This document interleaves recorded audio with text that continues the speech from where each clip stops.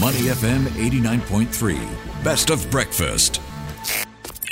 A very good morning. On this morning's Morning Shot, Singaporeans living abroad might soon be able to vote by post in future elections if proposed changes to two sets of electoral laws are passed.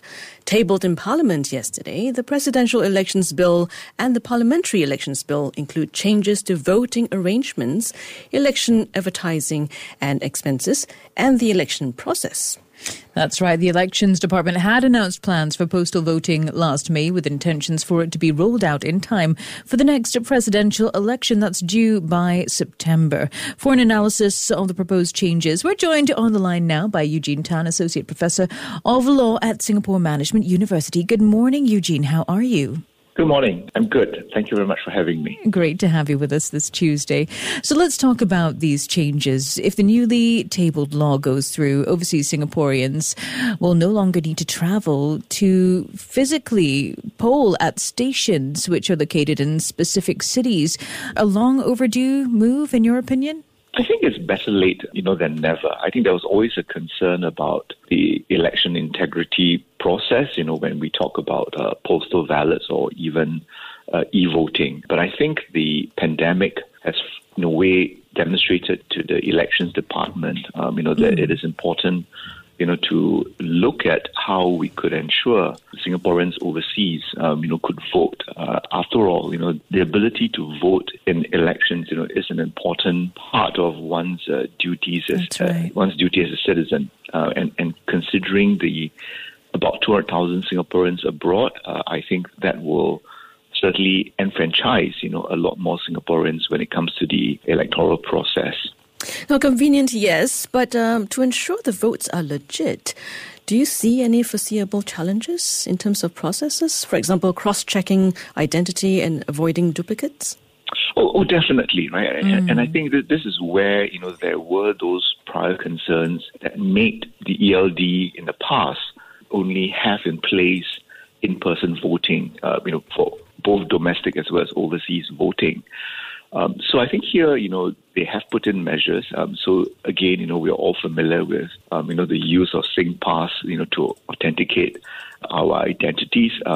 So I think here, with the availability of SingPass, an overseas voter would be able to download, the postal ballot paper, as well as the return envelope. And I think that there will be the use of QR codes as well. So there will be all these measures, that will be put in place, including wet ink signature, verification against a wet ink signature and all. So I think the measures are robust, and I think that has to be, because once a process is infected by concerns of, manipulation or tampering of ballots, then I think that will do, a lot of damage. Eugene, speaking of tech, when it comes to the elections, we've got to talk about social media, right? And the amplification of existing online advertising. That's going to be subject to the same requirements as publishing of new ads. This includes boosting, sharing, resharing, or even posting. Can you help us understand why this is important at this point? Well, I think we must remember that election advertising is certainly critical in an election. Voters need to know the platforms of the various political parties as well as the candidates. So I think the issue is not why advertise, but how to advertise, in a way that would maintain the fundamentals of a free and fair election, as well as voters making informed choices.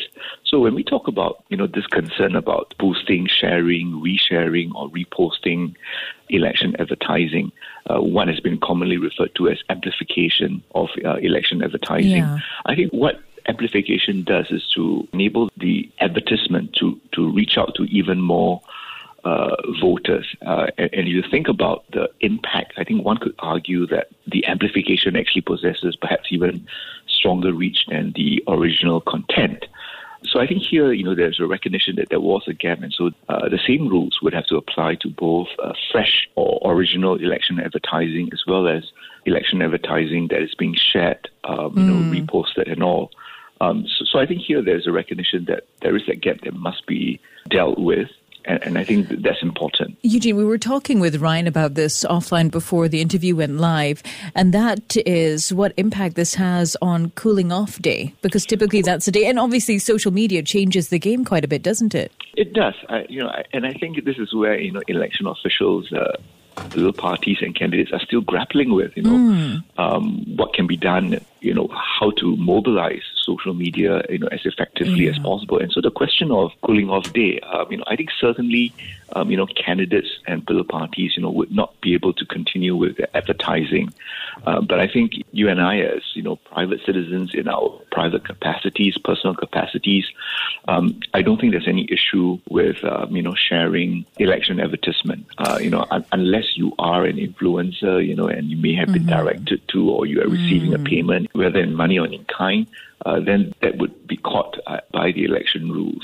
Eugene, if the laws governing online election ads are breached, we have the corrective power that returning officers will be given to direct any content publisher, including individuals, social media companies, to take down content. How is this different from POFMA, specifically Protection from Online Falsehoods and Manipulation Act? And what's the most efficient way to manage this, in this day and age?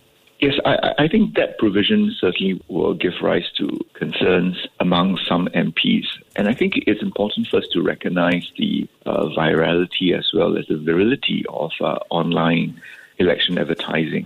So when we look at this corrective directions, I look at them more as remedial powers of the returning officer, and these powers must be equally swift, to ensure that the election process is not brought into disrepute.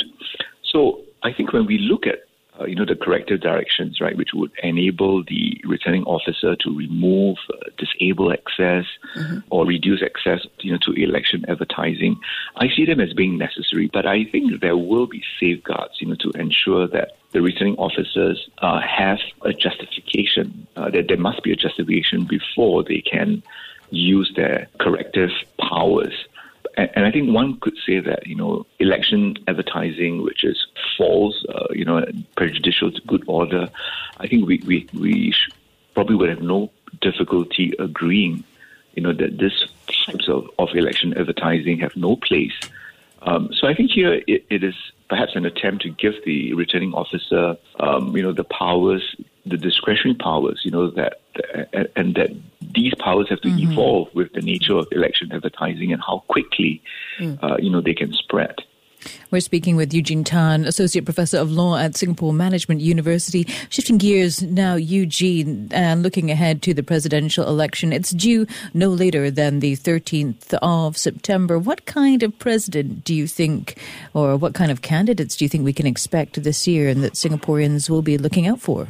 Well, I think first and foremost, Singaporeans would certainly want to have a president who will carry out his or her duties without fear or favor. So I think when we look at the custodial powers, such as, approving key public sector appointments as well as government spending, I think we want someone who is able to exercise independent judgment and also wise judgment at that.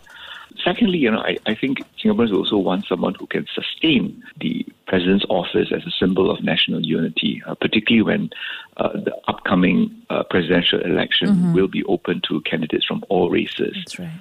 So I think these are two, important criteria. All right. With the groundwork being laid out now, when do you think we will see the elections? Well, I think President Halima's term ends sometime in mid-September. So the elections could either be held, before her term is over, which is usually the case. But it could also, under the law, it could also be held even after her term expires. So what happens in between is that, we have an acting president. So I think September will be the month that I think we will see, Singaporeans being engaged, in the electoral process. September it is. We'll be looking out for that if that happens. Thank you very much, Eugene. We've been speaking with Eugene Tan, Associate Professor of Law, Singapore Management University. To listen to more great interviews, download our podcasts at moneyfm893.sg or download the SPH radio app available on Google Play or the App Store.